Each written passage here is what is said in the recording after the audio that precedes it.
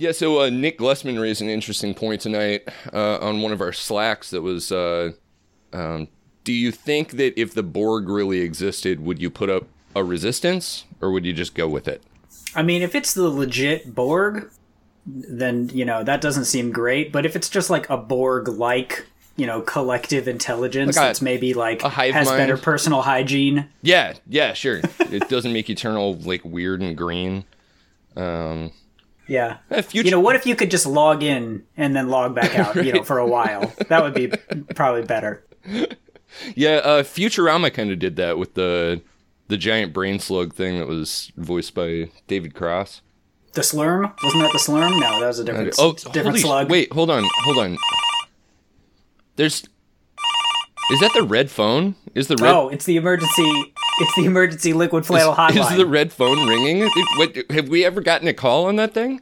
It's for emergencies only. We better check this out. You should pick it up. All right. Hi, liquid flannel emergency political hotline. Hello? Hello? Am I coming through? Hi, who's calling? This is the future President Bernie Sanders calling in. Oh my God. Oh my God. It finally happened. Senator All of Sanders. our tweets, they finally came through. God, what an honor. I'm calling through a small Dixie cup I've got connected to a piece of string. I've got it running out to the backyard right now, so if I go in and out, let me know. I've got Jane back there.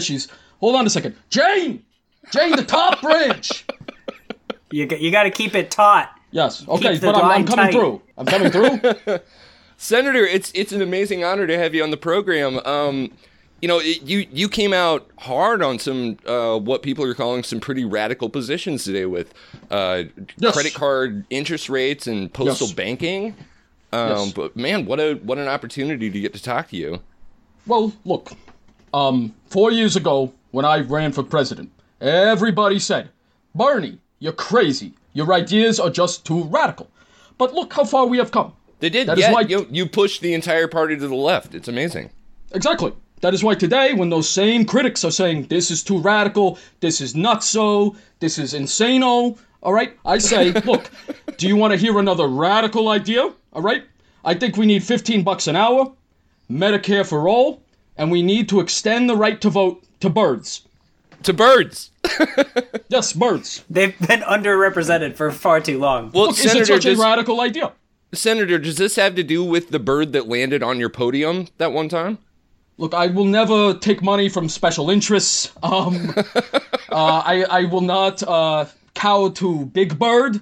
I'm not saying the top 1% of birds or the top 2% of birds. I'm saying all birds, okay? You got Tweety birds, pigeons, Pidgeotos. It doesn't matter.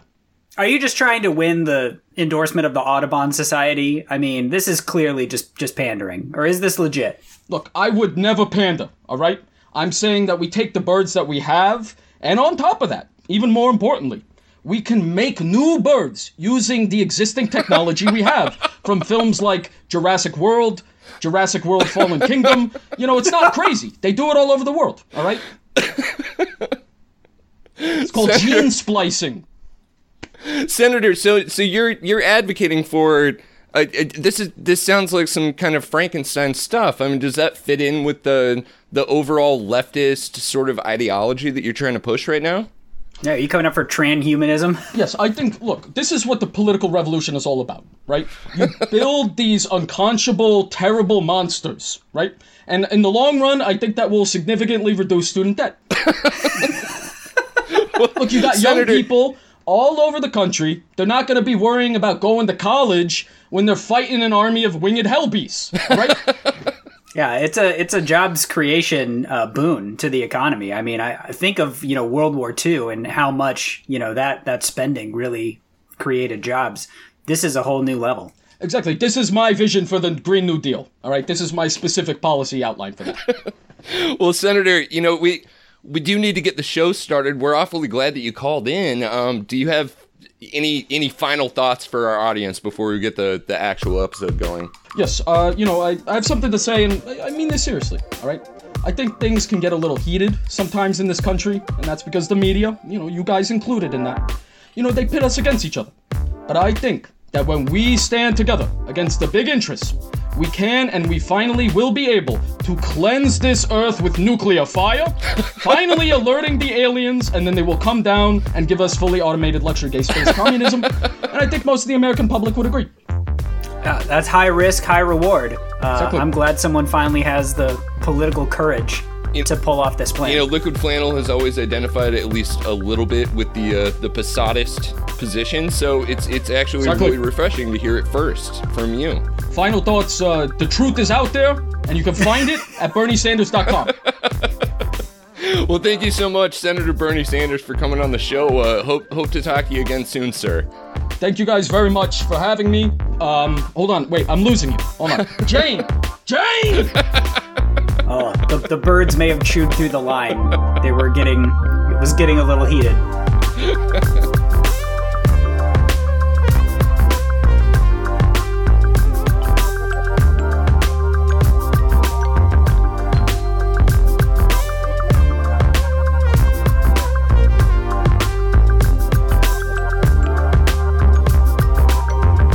Welcome back to the Liquid Flannel Podcast from Arlington, Texas. I'm Matthew Hodges, joined as ever by my very excellent co-host in Omaha, Nebraska, Brendan Williams. Brendan, what do you got for us this week? We're backsliding here in Omaha. It is like 40 degrees again, so it's groundhogs or something. I don't know what's going on. It sucks up here. I know. It got down into the low 60s here today. It's almost like February weather. It's ridiculous. Yeah, the gardening situation is quite tragic.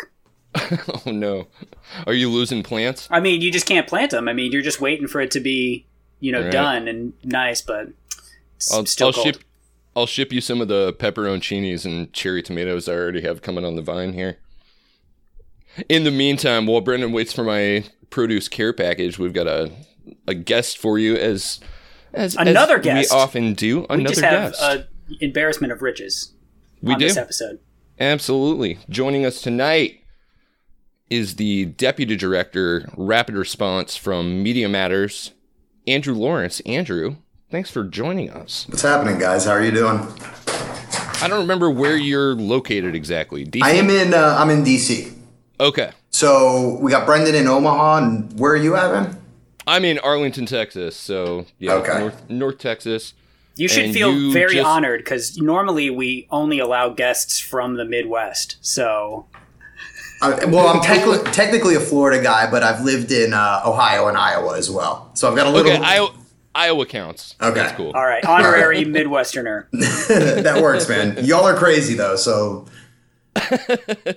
Well, I imagine that you're in like a Fox News bunker. It's like a supervillain lair where you just have like Fox News on like 50 monitors. One America, NRA. Yeah, Not that that- far off. that Ozymandias thing where you're sitting there in front of Yeah. 50 different TV screens, just randomly rotating through news channels so that you can kind of get the gestalt of the day. Yeah. I mean, it's really not that far off.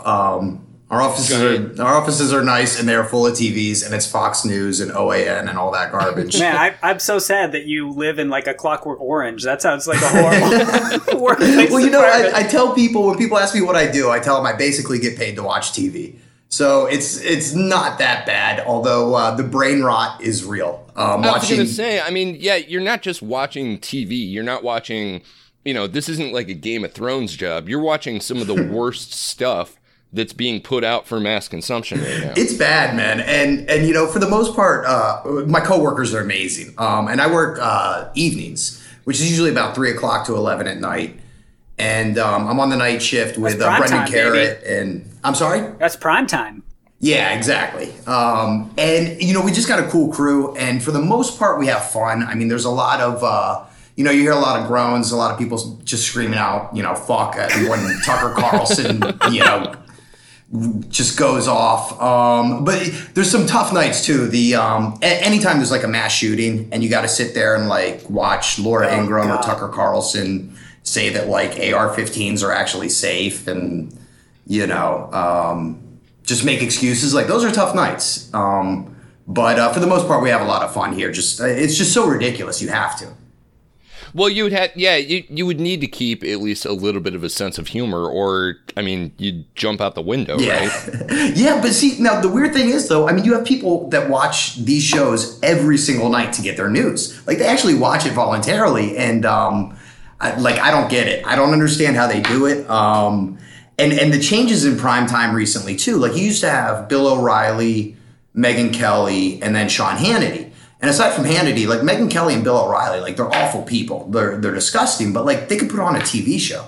It was at least entertaining. And for sure. Like you would watch O'Reilly and he would get angry, but he would also have fun and he would joke around and, he would sometimes have on like, guests that weren't terrible. And sometimes he even came off as being kind of reasonable. He was sort of the reasonable pundit. He was Papa Bear, the one who was kind of keeping all of the other pundits from going a little bit too far off the reservation. Yeah, he had the decency to keep his horrible behavior off screen, like a respectable newsman. There was some bad stuff on screen too, I mean, he would throw it out there that the slaves that built the White House were actually well fed, so like it didn't count as slavery or whatever. Yikes. I guess.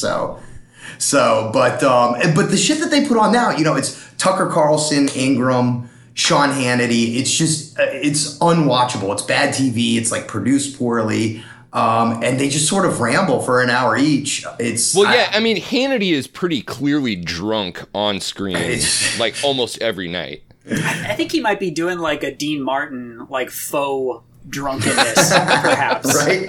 Just to be more relatable to his audience. But even with his show, I mean, you could watch a rerun from 6 months ago and it would be the same show that he does like tonight. It's just all about the deep state. It's about arrests are coming for Comey and Hillary. And that's about it. That's the show basically every single night. Well, and that's where I wanted to kick off our real substantive discussion with you, because Brendan's kind of ribbed me about it on the show before, but back, like college age, say like, Jesus Christ, how old am I? Yeah, that would be like 15 years ago or something. I used to listen to AM talk radio sort of recreationally, or at least in the sense of, like, I would like to know what these people are saying so that I can figure out, like, a counter argument if I get into this discussion. And I wonder what your take is on, have they gotten worse since then? Because they seem to have. For me, at least, they seem to have gotten a lot worse in terms of the escalation of things like xenophobia and white nationalism. They've also, as you point out, kind of degraded in quality, where they're not so much interested in putting together like a very focused show. Sean Hannity was great on the radio. He was so engaging, and now he's just sort of slurring his way through these talking points. Right. And the talking points have also gotten a lot worse. Do you feel like that's about a good assessment? Oh, absolutely. I mean, I think that one way that I put it is that Fox News pre-Trump, it was more like country club racism. It was sort of like mistaking the black guy at the country club for the valet. That type of shit, which is still awful. Like, it's really bad. But like at this point now, it's just straight up white nationalism and white supremacy every single night. And I mean, Tucker Carlson is the most obvious example. And you take a look at he went on an anti-diversity rant a few months ago that was basically word for word in the New Zealand Shooters Manifesto. And I'm not saying like the New Zealand shooter watched Tucker or got it from there, but it's that kind of rhetoric that's sort of inspiring these people to go out and do this type of stuff. And, when you look back to just when Glenn Beck got fired, like he got fired he got fired because he lost advertisers, but that all started when he said that President Obama was racist. And I mean, you hear worse shit than that, like on Fox News, every 10 minutes, every 15 minutes at this point. So there's just, there's really no accountability. And I think that like, for me and my colleagues, what can be a little bit frustrating and a little bit depressing is you see that like, just the New Zealand shooter, for example, or the Tree of Life Synagogue, the guy that was inspired by the George Soros' funding of this invasion and stuff. And it's crystal clear what kind of rhetoric these people are being motivated by. And there's just no self-reflection from these Fox News hosts, from conservative media in general, but particularly Fox News. there's just no self-reflection. They don't think back to like, well, maybe I can tone this down just a little bit. You know, I'm starting to see this language that I'm using show up in manifestos, for Christ's sake. Like, maybe I shouldn't be calling it an invasion. Maybe, maybe I shouldn't be linking George Soros to imaginary caravans every single night and saying that these people are coming to take your jobs and kill your sons and rape your white daughters. And that's You're being a little bit kinder to these people than I think I would be. I'm not sure that it's a lack of self-reflection so much that they know exactly who their audience is. Right. I think that's a very fair point. And at this point, like that's the only assumption you can make. I mean, it's not even an assumption at this point, right? Like, I mean, Ben Shapiro absolutely knows who his audience is, and he knows that like literal quotes of his have shown up in manifestos, and yet he completely disowns any kind of suggestion that he might have had something to do with radicalizing this guy. Right. Yeah, it's so crazy that they want to totally disconnect their rhetoric with what people do because they listen to the rhetoric. I mean, what do they think that the appropriate response is to going on TV and saying, this country's being invaded by foreigners, America is being threatened and destroyed. They want to destroy America. They're terrorists. What do you think the appropriate response is if you're going to then turn around and say, well, I didn't mean that you should go, shoot them. Like, oh, I just meant, that maybe the military should go shoot them or whatever. But, right. Like, what do they think is the response? And I don't know if it's that they don't care or that they actually want these actions to happen from. Well, yeah, and they're speaking to an audience that they absolutely know. I'm not willing to say anything close to Tucker Carlson, Sean Hannity, Laura Ingraham, Ben Shapiro. These are not stupid people. They absolutely know that their audience is a gun worshiping, and at least as far as evangelicals go, a literal death cult. No, I mean, I was just going to say, you're absolutely right. And you think back to, like, this has been going on for a while. And you can look at, the George Tiller case, the abortion doctor that Bill O'Reilly labeled George Tiller the baby killer.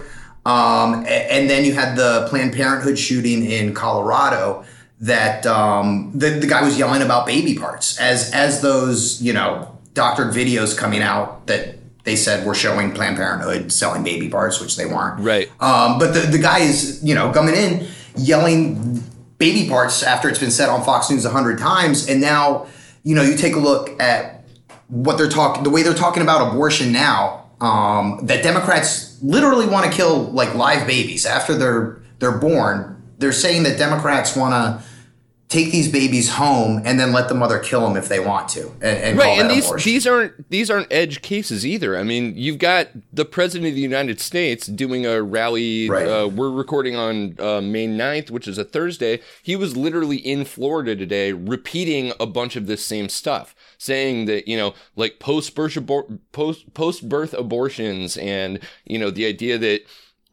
Like people get to decide after a baby is born whether or not they're gonna, whether or not they're gonna execute this new baby child. When we know that the reality of abortion is that usually it happens very early stages, and anything kind of late stage happens way later, and it's more of a like for the health of the mother or palliative care for the fetus.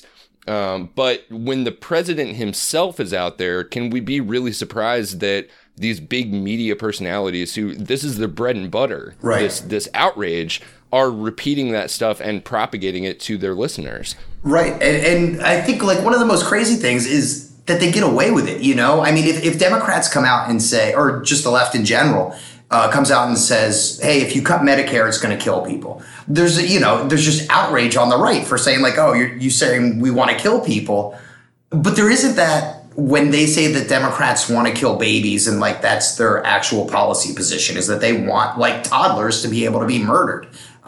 They get away with it. And then the president of the United States gets away with it. And I don't know, people just don't seem to care. And we've seen what happens when this type of rhetoric it seeps into the right wing, and it's never good. It's never good, man. It's kind of scary, and I don't know. I mean, they need to stop doing it, I guess. Well, it's totally scary. I mean, at that same rally, there was a line where he was talking about the Border Patrol and like, oh, then they can't even do anything because of laws. You know, oh, it's so dumb. Like, what are you supposed to do? Other countries are allowed to just shoot people at the border, but we can't do that. Right. And so someone from the crowd literally yells, you know, what are you going to do about it? And they yell, shoot them. And he was like, oh, only in the Florida Panhandle. Right. Can you get away with that one? Yuck, yuck, yuck. And it's like, that's your response to your supporters literally screaming that we should just shoot random people? Right. So it's terrifying. And like, what can you do? You know, it's been going on for a while now too. And you know, as you guys pointed out, like I wade through this garbage every single night, and there's a lot of talk about like civil war and make sure that you have your guns ready and make sure that you're buying bullets and shit like that. And it's it's terrifying. And we have seen, how long ago was the MAGA bomber, for Christ's sake? You know, it was 9 months ago. Yeah. And it just, I don't know. They just don't stop. They keep going. So, and it's, you know, we're talking about the most watched cable news station as well. It just makes no sense. It's nuts. And, you know, we started off this conversation. You asked if it's gotten worse. And like, yeah, dude, it's gotten like a lot worse. And there's just no accountability at all, which is a very frustrating part of it. To what extent do you think, so I made the point a couple of weeks ago that, you know, I think that if Joe Biden wins the Democratic primary, and God forbid he actually wins the election, right. He's going to continue the same sort of like mealy-mouthed neoliberal policies that give rise to that kind of, you know, what we call Trumpism, but really it's just that sort of latent racism, xenophobia, and class anxiety that is happening, that has been developing for forever. I mean, do you see it getting any better? Like, even if Trump's economy is doing really well for regular people, do you see that turning around, or is this a thing that we've got to address on its own? I mean, not with Biden, really. I mean, God, you've seen like some of the comments that have been coming out recently with him. You know, there was... Yeah, I mean, he literally crossed 2 picket lines yesterday. You can't do that anymore, and he doesn't get it. You know, he absolutely doesn't get it. And the comments, I forget who tweeted it out yesterday. It was just old comments of him saying, like, the reason why DC schools are worse than the ones in Iowa is because DC has a lot of black people. Like, you can't, that should be it for him right there, in my opinion. You can't do that shit anymore. And I mean, look, Biden he seems like a nice enough guy, but he's basically a Republican at this point, right? Like, I'm not even sure he seems like a nice enough guy. I mean, he's charming when he goes on Parks and Rec, and like when the Onion, God, one of the old Onion editors just came out recently and publicly said, like, we thought it was funny to make him out to be like cool Uncle Joe, and I'm really regretting my role in that at this point. That's good to hear. Although, I mean, I laughed my ass off at those things when I saw him back years ago. Yeah, when he was just like the goofy guy in the White House. It was, you know, sort of like Obama's Cocker Spaniel. Right. Well, that's the funniest part, is that Joe Biden literally went from like the least qualified person in the administration to now like ostensibly the most qualified, you know, front runner of the party. So it's been a little bit of a shift in tone in our national politics recently, it seems like. And it's really interesting because he's at what, like 40% or something. He won't stay that high, I don't think, especially once we start in with the debates and all that, and it gets a little bit closer. But Mike Gravel team, please reach out to us again. We would definitely like to get the senator on the show. Get the liquid flannel bump. Exactly. That's the key to victory for sure. But I don't know. I mean, like, how do you guys see the primary going? Because just seeing Biden up at like 40%, and then I know Bernie fell a little bit in the latest pollings, and I guess just Warren and everybody else. Yeah, Warren's having a little bit of a resurgence, which is kind of neat. Yeah, I don't know. It's one of those things where you kind of just have to wait it out. I mean, I'm not surprised that Biden is such a front runner, because he definitely has like highest name recognition, and people have initially a good reaction to him, and they associate him with Obama and stuff like that. But I think the more they see of him, probably the less that they will remember fondly, when he didn't really do anything or say anything and just stood there and like clapped behind Obama. So right, and meanwhile, most of his legislative history and public gaffes that you can point to is it should be disqualifying for anybody who's really looking for a progressive candidate. Right. No, you're 100% right, and it's just where the Democratic Party is moving. You can tell there's just this wave of democratic socialism, trying to move this party to the left. And I don't know, I'm just shocked that Biden's doing as well as he is right now. But I think there is sort of like the flavor of the month. He's the new guy in the race. And like you said, I think the Obama nostalgia plays a pretty big role in that as well. Well, Andrew, I think we're going to take a break right there. After the bump, I want to come back and talk about a thing that you just raised, which is how does the right talk about the left? And to what extent, is there some maybe there's some avenues there for people to reach voters when they're so hyperbolic. Cool. But we'll get into it after the break. Cool. Sounds good. When it comes to the Green New Deal, well, I mean, everything's going to be for free, so we're told, but we were also told that you can keep your plan and keep your doctor and save money. That didn't happen. Millions lost their plans, doctors, and everybody paid more.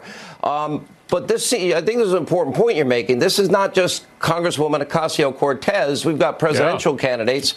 How do you assess this group of 20-plus Democrats that want to be president? Even the ones, Sean, that will declare themselves moderates will say with regard to health care that they want the public option. There won't be any private health insurance if you have a public option because the government will always sell you the insurance cheaper. So no matter how they choose to characterize themselves, you can bet whether it's Joe Biden, Bernie Sanders, or somebody else, the nominee for president on the Democratic side is going to be on a path to try to turn America into a socialist country. We're not going to let that happen. Donald Trump's still in the White House, and as long as I'm majority leader of the Senate, I get to set the agenda. That's why I call myself the Grim Reaper. We will not have the Green New Deal and will not have Medicare for none as long as I'm majority leader of the Senate. So, yeah, Andrew, as we left off from the last break, I know that Media Matters has been doing quite a lot of work on this issue, which is how the right talks about the left. And I'm hoping to pick your brain on that a little bit because you hear the left. Oh, you mean the Red Menace? Yeah, it used to be liberals that they were constantly talking. Liberals believe this or liberals believe that, and now it's just the left. And it's not even about like what they believe. When something bad happens and they're not a conservative, like that represents the entire left. And I think that like one good example of that is Jussie Smollett, right? Like, right. No conservative on the planet could have told you, if you just said Jussie Smollett, they would have had no idea what you were talking about. Right. And now, like, I'm not joking. We're still getting nightly updates on Fox News about the Jussie Smollett case. And the purpose of that is to make it seem like hate crimes don't exist, that every single hate crime is fake. But right. It's the liberal media trying to trick you. It doesn't matter who it is. Last night, Tucker Carlson led his show. Last night, the New York Times tax bombshell breaks. Yeah. 6 o'clock. Plenty of time for Tucker to get ready. He leads his show with some state rep in Pennsylvania who yelled at somebody outside of Planned Parenthood. And they show, he shows that little bit of the guy yelling at him. But then the entire segment is about the left is unhinged with going after pro-lifers. Meanwhile, you had somebody try to run over some Planned Parenthood supporters outside of a Planned Parenthood today with their car. But like that doesn't get mentioned.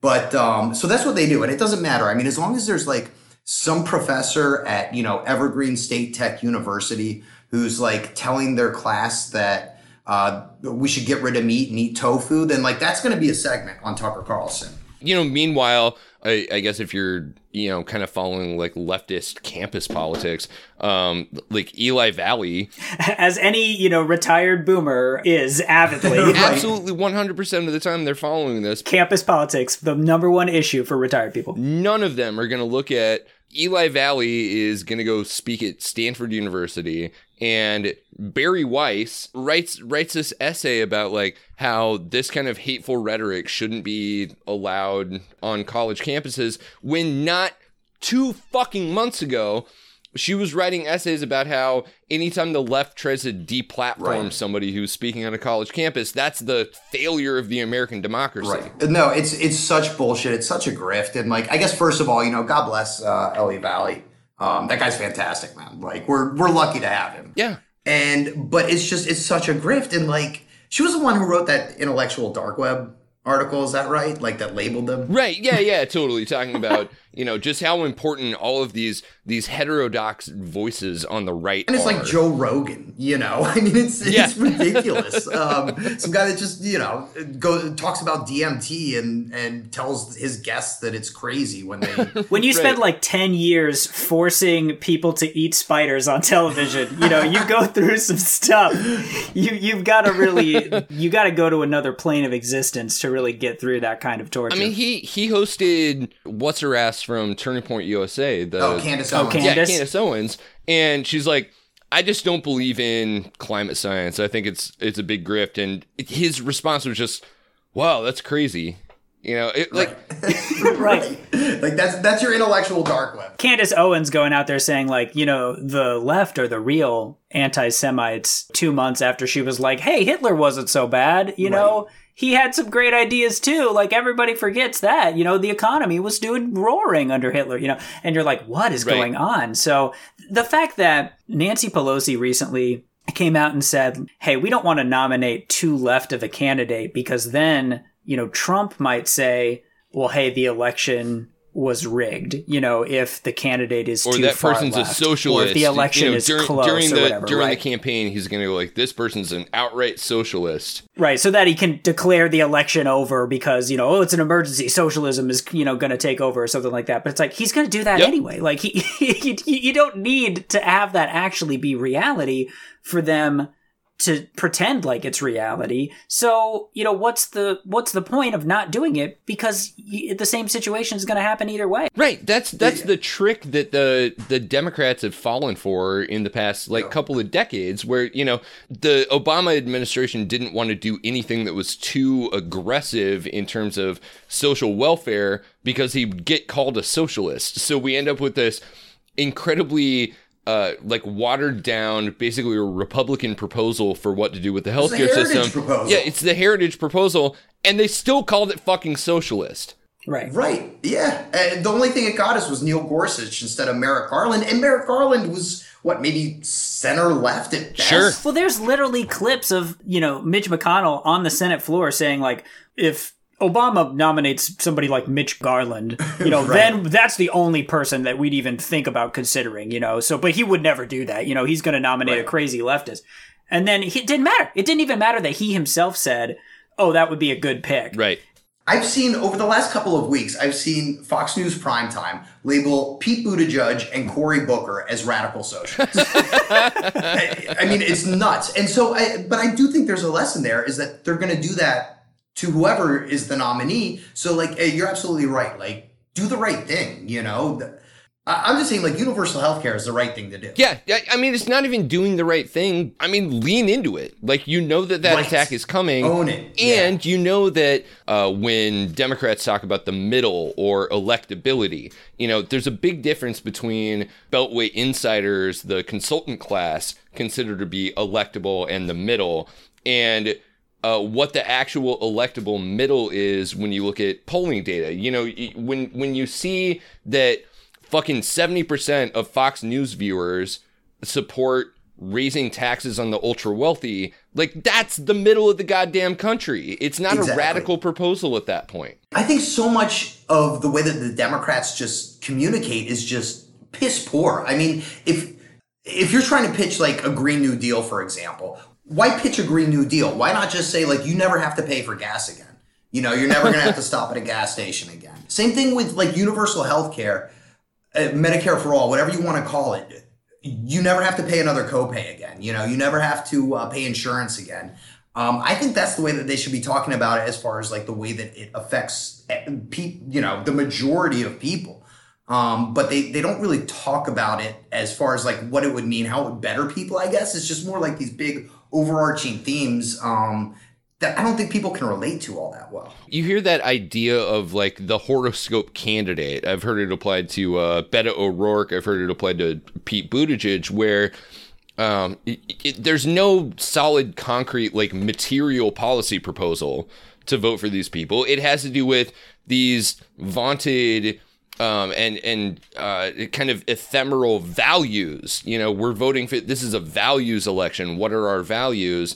And it turns out that like most people will go to the polls for, I mean, what they value is the actual welfare of their family, not just, you know, being better in some way than like Donald Trump, for instance. You do have to give people something to vote for versus, you know, just voting against I'm not Trump. I mean, I think that's kind of what Hillary tried to do, right? America is already it's great. 100% what she tried to do, because it was a continuation of the same sort of like war hawkish, neoliberal, like bank-friendly politics that are fucking over pretty much everybody in the country, which is that's not a great thing to throw up against a guy who's like, actually, it's the brown people who are ruining everything. We're just going to do a bunch of shit to like ruin lives for brown people. Right. That'll make your life better. That's material to people. Right. It's awful, but at least it's substantive. It's something you can sink your teeth into. Right. And you know, if you're sitting there, your comeback is America is already great. Like, how are you going to tell that to people that are living paycheck to paycheck? I mean, we've all seen the stats that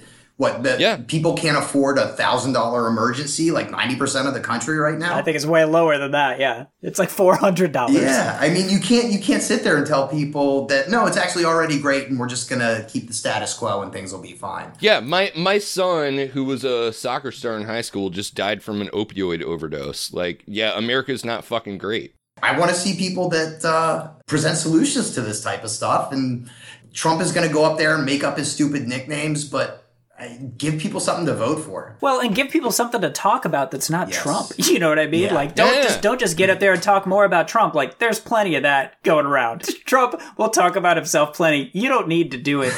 Also, So true, man. I brought it up earlier on the show that, you know, Bernie Sanders and AOC just came out with sort of a joint proposal to limit interest rates on things like payday lending and credit cards, and coupled that with the idea that we've talked about a bunch on this show before of postal banking and having like a not-for-profit banking system where people could get a savings account and a credit card and a debit card. It got spun. Yeah, like everything's great when the government gets involved. I saw one very spicy take that was like, the problem with the banking industry is too much government involvement.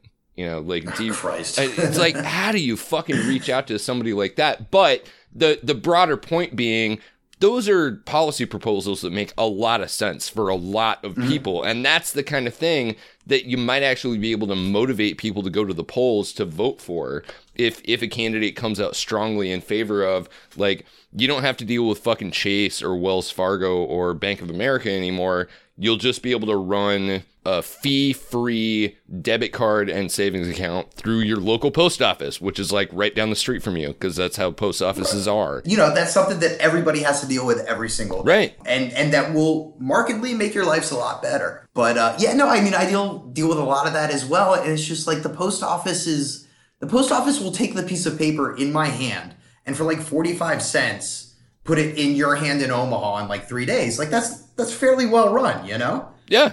well, and it's that kind of stuff where it's like, hey, do you know that people not being able to like get bank accounts because they have bad credit or whatever, like it's not good for the economy, right? Like if that's your stated goal is to like help the economy work better, then just being like, you know, your credit's too bad that a bank won't give you a debit card, that's stupid. Like, here you go. Right. Here's just a government debit card. It pays 0% interest, but the bank doesn't pay shit anyway either. So who cares, you know? You're so right, Brendan. And that reveals how bad Democrats are at messaging, right? Because if they want to be the neoliberal, just to the left of center party, like they'd be making those arguments too. You know, it's actually good for free trade. It's good for the free market and the economy if more people are able to. The freedom to participate in the economy. Right. You know, like that's what we're giving to people.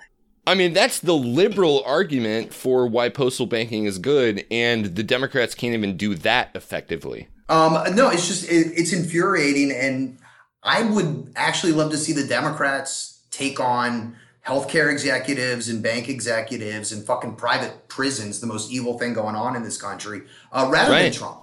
You know, I mean, take these people on instead of Donald Trump.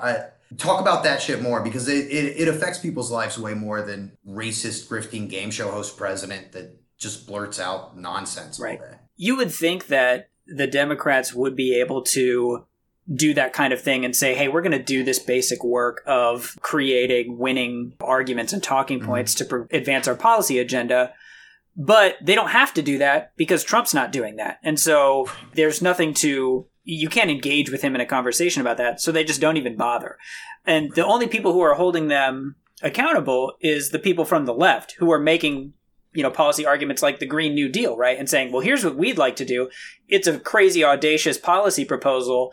And they're like, well, that's just unrealistic. And it's like, okay, well, you show me your plan, then, Trump's not going to say, hey, Democrats, show me your climate change plan. He's not going to ask them for that. But the left is. And so the reason that they don't have these talking points is because they haven't been challenged in years by the right on any of the things that they say are their, policy goals. And so they didn't have to actually put it down. It's almost like Republicans in Obamacare, where they just said, hey, we hate this and we want to get rid of it. And then they didn't actually do that work to make something. That's the kind of the position that the left is in right now on the environment. Not with the popular black president. Right. If Mitt Romney had passed exactly the same thing, like, we would have an incredibly robust Romney care that, like, all of these red states had, taken the Medicaid expansion and 100%. Stuff. Yeah, no, it's frustrating. So, I mean, so much of it right now is just, I think it's the old guard that just wants to throw tomatoes from the rafters at, like, these people that are trying to actually do something to make lives better and kind of, I mean, look, we need to reset this economy, because the inequality is not sustainable, and like this stuff does not end well. And without actually doing something that is going to be major change in this country, we just need a reset for a lot of things. It's just not sustainable the way that we're going right now. And there's people that are offering some really robust plans, but then you're right, like, you just have people that are just throwing tomatoes from the rafters at them and offering nothing else. And I think that's what's the most frustrating part, is that kind of represents, like, the majority, right? Like, a lot of people are just scared of change, I think. I think the boomer generation in general just does not want to change things. Just kind of scared of overarching change. And that's kind of what is needed, like, right now at this exact moment, particularly climate. But yeah, I would throw healthcare in there for sure as well. And income inequality. I mean, these are major issues that, like, if we don't address soon, like, it's not gonna be great. The people who are driving the narrative aren't necessarily those people. Those are people with a vested interest in the status quo. Sure. Yeah. No, that's a good point. That's the media establishment. That's the donor class, and pretty much anybody who's been a senator for the past, like, 2 decades or something. Right. Because they benefit. I think it was Matt Christman on our show just a couple of weeks ago saying, like, they don't want to win, because if they win, then they're responsible for change. Right. And it's better for them to always be kind of the what's the wrestling term? They're jobbers, right? They're the people who come in order to put up a good show and then lose. Right. Because if they won, then people would hold them accountable. Right. And a lot of accountability right now looks like changing the order of the way, climate impacting business happens. It has to do with getting rid of this generational wealth problem, where we've got this effective, emergent American aristocracy who hold all of the power. Right. And they've got this roiling underclass who's getting increasingly more and more pissed off about that. I take offense because Kendall Jenner was a self-made billionaire. So That's fair. That's fair. I think you kind of left out, like, the political consultants and stuff as well, who are just these. How do these people keep getting jobs? Oh, yeah, sure. Fucking Robbie Mook tripped over his own dick into, like, he's like the head of the congressional campaign committee at this point. And he lost a presidential race to, like, a guy LARPing as Gordon Gekko, you know? Right, a guy who literally was in Home Alone 2. Loses $1 billion a year for fun or whatever. Yeah. I mean, how the fuck do you lose to Donald Trump, man? It's insane. But yeah, he's probably making, $250,000 a year at least. I don't know. These people, you're right. These people just don't want to go anywhere, but they've got to go. There's got to be some sort of, like, scorecard. Then the Democratic establishment is like, well, you can't get rid of that guy. Like, that's how you lose elections, get rid of your... And it's like, well, that's already happening. So, like, what? Why not give it a shot? If he wants to, start over again, work in a mayoral race and work his way up, like, all right, go ahead. But, like, you're not running major campaigns anymore. It's just the way it should be. Yeah. Oh, it should totally be like the Browns, have another terrible season. Like this guy's gone. Like that should be the expectation, right? You lose that election, like next guy, please. Like let's move along. So here. I was working in politics in 2014. I was working race out in Iowa. I mean, that was not a good year for us, for Democrats in general, on the Senate side. Yeah, terrible. Actually, you guys completely fucked that up. Oh, it was a disaster. It was all you. No, it was a disaster. What were you doing out there? But all the people in high-powered positions in 2014 who lost a lot of races that were very winnable ended up running Hillary's campaign, ended up running Priorities USA, and losing again. And they're still doing this stuff, bringing home six figures. Yeah. And there's just no accountability at all, especially on the left. I mean, I would say that's one thing the right does. You saw with the Tea Party. I mean, they were like, get rid of Karl Rove. Oh, yeah. All that rhino garbage. They loved to primary people who didn't align with them ideologically. Right. I think Republicans hate every Republican that's not Donald Trump right now. Yeah. Like, I can't think of a one that they really like other than him. Yeah, and I mean, that's going to create a mess for them down the road for sure. Unless, like, just Don Jr. and Barron end up running for everything. But yeah, we're gonna end up with a primogeniture presidency, and it'll be Don Jr. next, and then like Eric Trump's kids. I'm psyched for Barron. I mean, I'm psyched for our first gamer president. It's gonna be Ready Player One in no time. Protect our boy, man. Protect Barron. Well, before we go into the high note, there is one development that I've seen, which I'm going to take us out a little bit high on this segment too. Numbers came out from Bernie Sanders' campaign, and basically anybody who's working full time for his campaign is now making, I want to say it's $20 an hour, but it's very least. I think it was interns too are making like $20 an hour. Yeah, so with some benefits also. So like. That campaign, at the very least, is trying to break out of that that mode of basically only people with financial security are able to ever participate in politics. Like that's going to make it a lot more possible for a bunch of young, energetic people who otherwise wouldn't be able to afford to take off work for the next year. To get involved in the process and continue to push that narrative. And I would like to see the same thing from. That should be a litmus test for a Democratic contender for the nomination. Yeah. No, I mean, this is an issue that is near and dear to my heart because I started on campaigns in 2010 in Florida. And for the most part, the way that campaigns treat the campaign workers is atrocious. I mean, you're talking about kids, you hear a lot about the consultants making six figures and stuff like that. The bulk of your campaign is made up of kids fresh out of college. It's their first real job. They're making $1,500, $2,000 a month. They're putting in 80-hour weeks. You're working 20 hours a day for 6 months straight. You feel guilty like taking a shower and not being near your phone, Yeah. And then election day comes and goes, and you're just unemployed the day after the election. You're not making enough money to save anything up. All the campaigns I've been on have offered health care, but that's it. You're just unemployed the next day. And I would love to see, I think Bernie's campaign is the only one that is unionized so far. I know Sherrod Brown in Ohio, his Senate race, they unionized in 2018. But like Pete Buttigieg, he's not even offering health care right now. And the hours that they have you work, the commitment that they have you make. And it's all with a promise of like, hey, no matter what, after the election, like the campaign manager has a lot of connections. They're going to hook you up. It doesn't happen. Like that shit doesn't Right. happen, you know? And Well, there can't possibly be that many jobs, right? Because like, how many fucking precinct captains do you need to run a campaign? It's like 1,000 people or something. dude, well, I would say way less than that. Maybe half that, depending on the state. You know, I mean, Florida's a lot different than Iowa, and I'm just saying there aren't going to be enough Right. job openings. You know, especially if the person I see what you're loses, saying, yeah. to be able to slot people into those jobs. Only one of them can become the governor of Illinois. You know, that's only one person. But then It's why I support. It's why I support a Highlander model, where at the end of the only do campaign, one.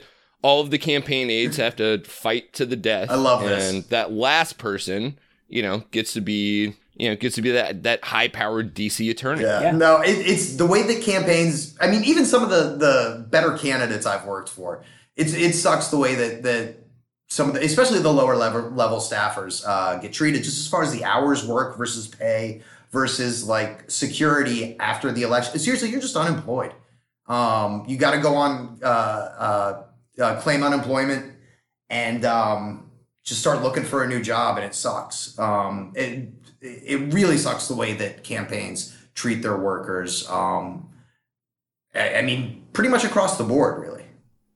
So, Andrew, I'm going to put you to the test here as we go into the break. How do you think, if Tucker Carlson were to listen to what you just said, how do you think he would frame that as the left ruining something? If I was a Republican, he would love it.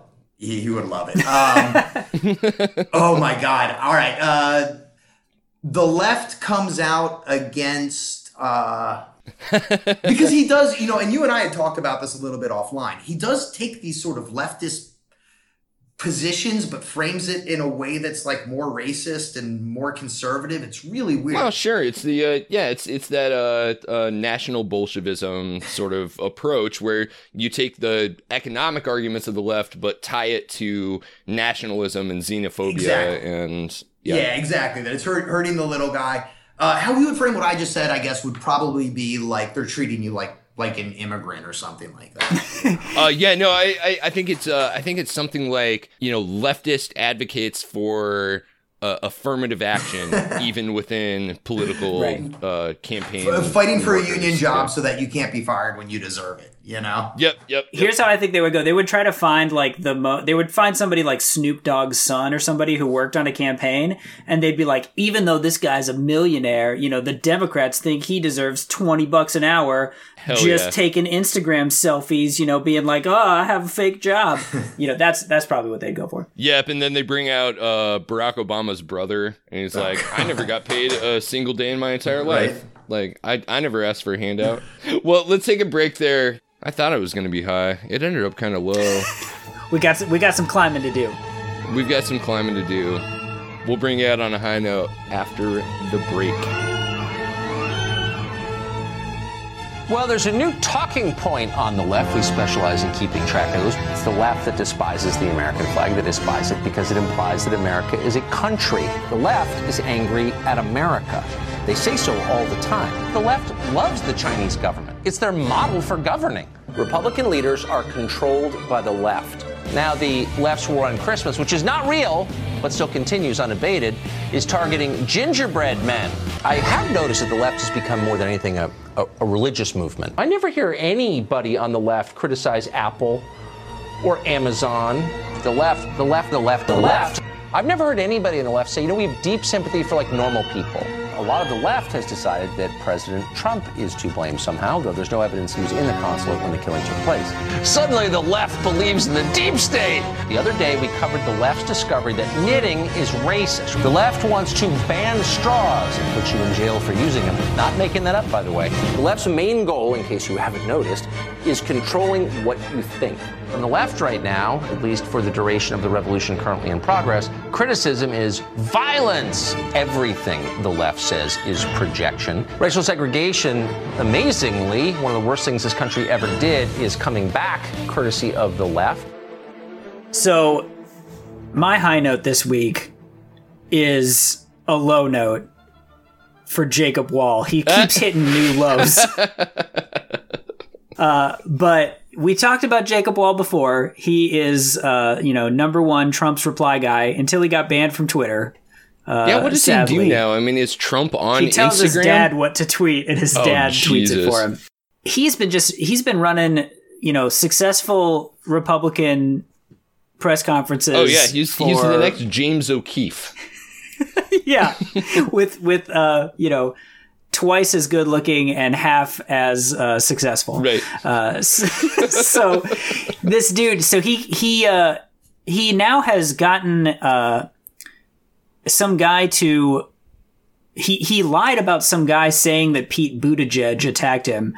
And like Pete Buttigieg sexually assaulted him, and that guy was like, "Nope, that didn't happen at all." Right. Like Jacob Wall wanted me to say that, and I said, like, I don't want any part of this. Yeah, he was trying to hashtag me too Pete Buttigieg. Right. Which I think the funniest part about it is that Jacob Wall looked at the Democratic field and was like, "Oh shit, Buttigieg is polling at like 6%. He's the one to be worried about." We have to take him down. He cannot be stopped. We have to take drastic action. And so, but I guess he called this press conference to just talk about how, it's totally legit. And, regardless of how fake it looks, that's just the deep state trying to trick you. Pete Buttigieg is the true sexual assaulter. Not Trump. Right. He's just Wile E. Coyote, and Wile E. Coyote at least had good ideas to start out with. He was just always foiled by cartoon logic. Right. Right. It's amazing. And how long has this been going on with this guy? Like, you had the Robert Mueller fake rape thing, right? And then wasn't he involved with the Roy Moore one too, or that might have been James O'Keefe? Yeah, no, I think he was in on that one too. He's had so many failed ones in a row. I mean, I would have thought if you repeatedly, held massive, press conferences admitting to falsely reporting crimes and just being found out immediately as blatant lies, that there would be some sort of like consequences to that. Yeah, you would think that calling, I don't know, Robert Mueller a rapist, and you would think that would be illegal. I don't know. Maybe, I guess it's not. It just sort of depends. It's civilly illegal. The target of the thing has to take you seriously enough to decide to bring like a slander charge. It's insane. And like, how do these people how do they make money? And they don't have jobs, right? That is a mystery. So Jacob Wall has been barred. So he used to say he was running a hedge fund, which was like a Ponzi scheme. Oh, he started a hedge fund. It was just, yeah. So, but yeah, I mean, he did that. So, I mean, obviously he was probably doing really good on that. Ponzi schemes, very profitable. You just get to keep all the money. It's great. Yep. And so, but now that's been gone for a long time. And so his full-time gig seems to be making up rape charges. Yeah, making fake accusations against Democrats. And it just does make you question, like, there must be somebody who's paying him to continue to do this. Yeah. Well, we know that he lives at home. The Robert Mueller thing, he got busted because he had used his mom's email address to file, the business paperwork for the so-called intelligence firm that everybody looked up and was like, oh, everybody hired here is a stock photo model. Yeah, there's like 3 fake LinkedIns or whatever, as is the entire company. Didn't he try to start a protest against himself before that? He did. That's where I thought Brendan was going with this, that he got outed just this week. Their big press conference, who's the lawyer that he works with, Jack Berkman? Yeah, Berkman. Had tweeted like, there's a massive protest being organized against us, and real patriots will show up for this, like despite the opposition that we're going to be facing bravely in the streets. And then it turned out that it was like the Eventbrite organization was like Wall like thinktank.gmail.com or something. Right. Yeah. It's so no one would make these connections. But in the Mueller press, I've hid my tracks. The Mueller press conference, Berkman has his fly down and like his shirt out of it. I mean, if we find out that Jacob Wall and Jack Berkman are actually like diehard leftists who have been doing like an Andy Kaufman bit, my hero, this entire thing, yeah, absolutely, like Jacob Wall for president. At that point. Yeah, exactly. Make him the head of the DNC at that point. Yep. Yeah. I mean, that's the craziest part is like, it's beyond parody that, you know, he could absolutely like next week announce his new press conference as like, I was a Democrat the whole time and I trolled you guys. And I'd be like, yeah, that makes total Stand up and sense. applaud him. You know, Yeah. that's Except that the Democrats aren't how that far gone fucking we media are. savvy. Exactly. Yeah. It would be like a Vic Berger sort of thing. Right. You know? Right. And I mean, Well, Glenn Beck did that too. He came out and he was like, yeah, no, I hate Trump now. Well, then he reversed it again. He's back on his bullshit because he was talking about. I mean, he was parroting that same sort of invasion language. Just He yesterday. was talking about. Yeah, he was talking about like these Mexican caravans are going to come onto your farm and they're going to seize your land and kick you off of it, and then they're just going to say like, well, this land is my land now, bitch. And 18 months ago, he was like, I'm concerned about the heated Right. rhetoric. And, you know, Right. I'm so horrified to think that I was maybe a small part of that. You know, it tears me up inside. yeah, it was pretty funny seeing a lot of. I follow a lot of like native Twitter. And seeing them go like, oh, so like exactly what white people did to the people who lived there beforehand. Like, Right. Did you think this was gonna scare me or turn me off? That sounds dope as hell. it's such a grift, man. And like, think about how much money Glenn Beck makes. And like, I guess the Blaze went bankrupt or he was losing a lot of money. That dude is still worth a lot of money. Oh, sure. I mean, you look at like Charlie Kirk and Turning Point Yeah. USA, and like that dude's making 3 figures easily by being like this small face, like some of honestly some of the worst like boomer tier memes Yep. on the internet right now. But because he is the he's the beneficiary of a couple of like billionaire oil executives, like he's just gonna continue to fail upward. Yep. Yeah, no, and I say it all the time about Ben Shapiro. Like, that guy he found a billionaire patron and figured out how to game the YouTube algorithm. And I mean, he's probably making a shit ton of money. Oh, sure. Oh, absolutely. And with no real talent. And if you're not online, you have no idea who Ben Shapiro is. But the dude is, I don't know, he's figured out his grift. And I don't know, it sucks. It sucks that these people can pull this off. Well, you know, it's in a way I find it inspiring. Okay. You know, if they can do it, you know, if they can make it, Do you can have do any it. idea You know, believe how in yourself. easy it would be for any of us to walk into the Fox News offices tomorrow and just be like, hey, I'm a reformed lib. Like, I've seen the light. All lives matter now. Right. You know, I'm totally all mad of my at- Twitter mutual followers are leftists. I'll be able to have my finger on the pulse of exactly what they're saying. You all would the walk time. out of there with a Fox News contributor contract for, $200,000 a year. You'd get yourself a book deal that the Koch brothers would just buy 500,000 copies and you're good to go. I mean, that's the grift, Sure. right? It's beautiful. Well, speaking of grifts, I'm going to move on to my high note this week. I made a joke on Twitter last night, and now it's turning into a job, but I'm excited about it. The joke was, what we need as a podcast is somebody who can look at Brian Jakes' Redwall series through a socialist lens and talk about communalism and religion and racism in that series. Really just said that as a joke, and in the past 24 hours, we've got like 30 committed Patreon subscribers, and I've got co-hosts and people lining up to do art for me and stuff. So, follow us at the Red Wall Pod on Twitter. You're fired up about this, man. I saw you tweet about it earlier. I'm pretty excited now. Like I meant it as kind of a throwaway joke, but apparently there's a lot of demand for it, and those books are great. So I haven't read them. I will look them up. We're gonna have plenty to talk about, and it's gonna be a lot of fun. We've got Melly, a regular contributor here on Liquid Flannel, who is also a very talented cook and baker, who's gonna be kind of our food liaison, because one part of the Redwall books is they're always having these amazing feasts.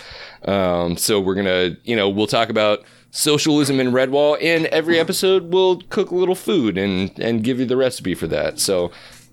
Are you going to cook it mouse-sized? I mean, that's the trick of the Right. feast. When you're the size of a mouse, like a half a ham sandwich is like, it could feed your entire family. I've read so many of those books that, like, the size thing, we're going to have to talk about it on the show, because the size thing makes absolutely no sense. Like sometimes like the wildcats are just slightly bigger than the mice that they're fighting, and sometimes a mouse falls into a cat's mouth, and sometimes they're fighting like like a badger badgers, or something, like these things are like way outsized to the scale of it's like Gandalf walking into Bag End or something.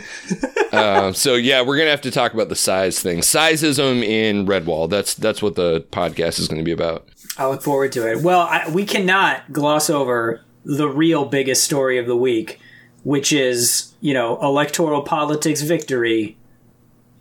Denver is about to legalize shrooms, y'all. Or decriminalize, I guess. But, it's the first step. As the Tucker Carlson will say, this is the first step on the slide towards, total every leftist single thing anarchy. is a slippery slope, and everything feels very slippery when you're on psilocybin. But yeah, they actually did it, man. Like, it was, people talked about it, and they actually had a vote, and it barely passed. 89,000 votes to 87,000 votes. And so, yeah, they're going to decriminalize psilocybin, quote-unquote, magic mushrooms. My favorite part about this is that I got to hear them say magic mushrooms on NPR like 20 times today. I never thought I'd see the day. Yeah, they had fucking Michael Pollan come on All Things Considered tonight to talk about, like why this is good and why, hallucinogenic mushrooms are a foundation of Western philosophy. Who was that like New York Times lady who went and like ate too many like pot brownies? Maureen Dowd. Oh, she ate like 500 milligram cookie or something. Oh, it's the funniest story. Oh, it's so good. Yeah, I can't wait for her next installment now that she's just going to go out there. Right, she's going to eat like a pound of shrooms. Yeah, that's going to be the best New York Times column ever. Oh my God, I can't wait so for it. funny. Yeah, it's so funny. It's pretty exciting too because I've had mushrooms a number of times in my life, and one of the concerns that's been raised is like drug abuse and addiction and stuff like that. And anybody who has ever eaten mushrooms, this seems to be a fairly universal response. You get done with the trip and you had a great time, and you're like, I'm good on that for a while. Yeah. Like I don't need to go back there. Yeah, dude, you haven't seen the boomers out on the street, just being like, yo, I'm strung out on shrooms, right, yeah. I need my fix, I have to do shrooms 3 times a day. Like, it just doesn't seem like a thing. Yeah, because you're effectively useless cognitively while you're doing the thing. It can be very spiritual, but also you need to have like a babysitter because, you might decide that you're invincible and want to run into traffic or something like that. It's not really one of those addictive sort of experiences that you want to go back to immediately. And this opens up so many possibilities for like pharmaceutical research and all that kind of stuff. So it's the first step into doing that, which I think could really help a lot of people. Lots of mental health reresearch going on, like microdosing. End of life care as well. It's helps out a lot. But it's just nuts, man. I mean, could you imagine like 10 years ago, even with all the states legalizing marijuana, even for recreational use, it's. In DC, we have like actual storefronts that you can walk into and buy weed, and it's just mind blowing. Right. Yeah, it's nuts to get weed in like a branded package or like a little jar with like their own, designed labels and stuff on it. Yeah, it's wild. When, 10 years ago, literally anywhere in the country, you were buying random. You had to have a guy. Like baggies. You had to have a guy. It was usually some like business school student named Garrett or something. Right. And you'd go over to his house and like he didn't really want to spend time with you. It'll be interesting. I would love to see what happens when they like federally legalize, or because a lot of states, when they did like got rid of prohibition, they have these like state run like alcohol stores. Texas isn't like that, but Texas isn't. But I think Kansas is one. Kansas definitely still is one. Yeah.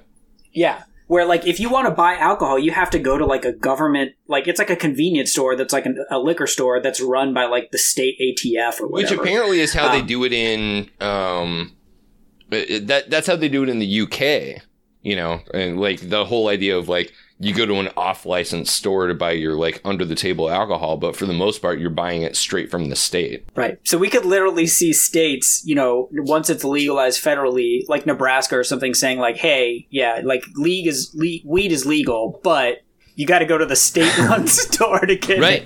Well, and just in the past couple of weeks, Oklahoma, because the legislature couldn't get their shit together, have like the third most permissive medical marijuana program in the entire country, where, you know, they're going to be like what Montana or Oregon were a couple of years ago, where it's like a billboard on the side of the road that's like, do you have a single health problem? Like, come and see this, quote, doctor, unquote, and we'll write you your card, and then you'll just be able to buy weed all the time and sell it to your friends, probably. Yeah, they have where you can like Skype with the doctor too, so you don't even have to be there. Sure. Yeah. How far is Oklahoma from Texas, though? It's like far. Like, it's real far. What? No, it's the next state north of me. Well, I know, but like, you still, like, Texas is big, so you got to drive like a long time. I'm in right? North Texas. We're talking 2 hours tops to get to Oklahoma. Right. Yeah. I mean, that's like what, like DC to Virginia is 2 hours too. Right. So. So yeah, I thought that was a pretty uplifting story this week too, and something that I definitely did not think was going to happen this soon. Like, we don't even have marijuana legal federally yet, and now Denver's already moving on. They're pushing the envelope, man. Andrew, did you have a high note to take us out on? We'll give you the last word. Oh my God, I don't think so, actually. It's pretty, it's pretty dark here, man. I've been watching this nonsense all day. No, I actually don't have a high note right now. I'll say it's, we're like hitting the 70 degrees here in DC now. And being from Florida, that's perfect for me. So that's about as high as a note as I've got right now, though, I think. Hey, high temperatures, high notes. Yeah, exactly. What's your favorite Fox News commercial? Oh my God! I mean, it's basically just MyPillow commercials right now. You know, that I think there's like a 5-minute version of the MyPillow ad that they use to just fill time. I don't know. Have you seen the one that they're running right now, where the MyPillow guy is like just handing out pillows to like weird children at a sleepover and stuff? Yeah, he's like, let's build a pillow for kids. It's really, really creepy. All right, that'll be my high note. He's just wrestling with a creepy ass giant, cross on a chain, just hitting him in the face as he's like, playing pillow twister. Yeah, it's a real great scene out there. Well, Andrew, I bet we can pull a little bit higher high note out of that generally, because you follow this media, right? And you have seen not just the programs, the brain poison programs, but you've seen who is advertising on these programs. That's got to be a high note for you, right? Because there's some really funny ones. There's Egglet is this little thing that'll boil your eggs for you in the microwave. Is a good one. There's like a copper pan. It's like made out of copper, which I don't know. I think is poisonous, but like. There's well, only if the EPA exists. Gotcha. But it's different from what you saw before, where there were people with actual money. Oh, absolutely, especially on prime time. I mean, nobody wants to. Well, not nobody, but most companies don't want to advertise on on the Stormfront TV, which is essentially what we get now. So, but it's a trip. I mean, it's a lot of stuff that is basically infomercials. It's really weird to see. Yeah, I think we should try to buy some airtime. It's got to be just dirt cheap. God, you should. But although I think they a lot of people have tried. Like there was that guy was going to buy like we should impeach Trump ads, and they were like, nope, not allowed. Stuff like that. So they got high standards, even though somehow the egg roller made it in. The egglet. If I phrase the ads right for the Red Wall podcast and say that it's mostly about religion, I bet I could get a Red Wall plug on there. There's a talking Bible. Have you ever seen the commercial for the talking Bible? I love the talking Bible. It's so funny. Is it read by James Earl Jones like on The Simpsons? Oh, it's bleak. It's bleak, man. It's a hell of a thing. Well, Andrew Lawrence from Media Matters, dude, thank you so much for coming on the show. It's been a blast. Yeah, thanks for having me, guys. It's really fun. I hope it was all right. I think it was more than all right.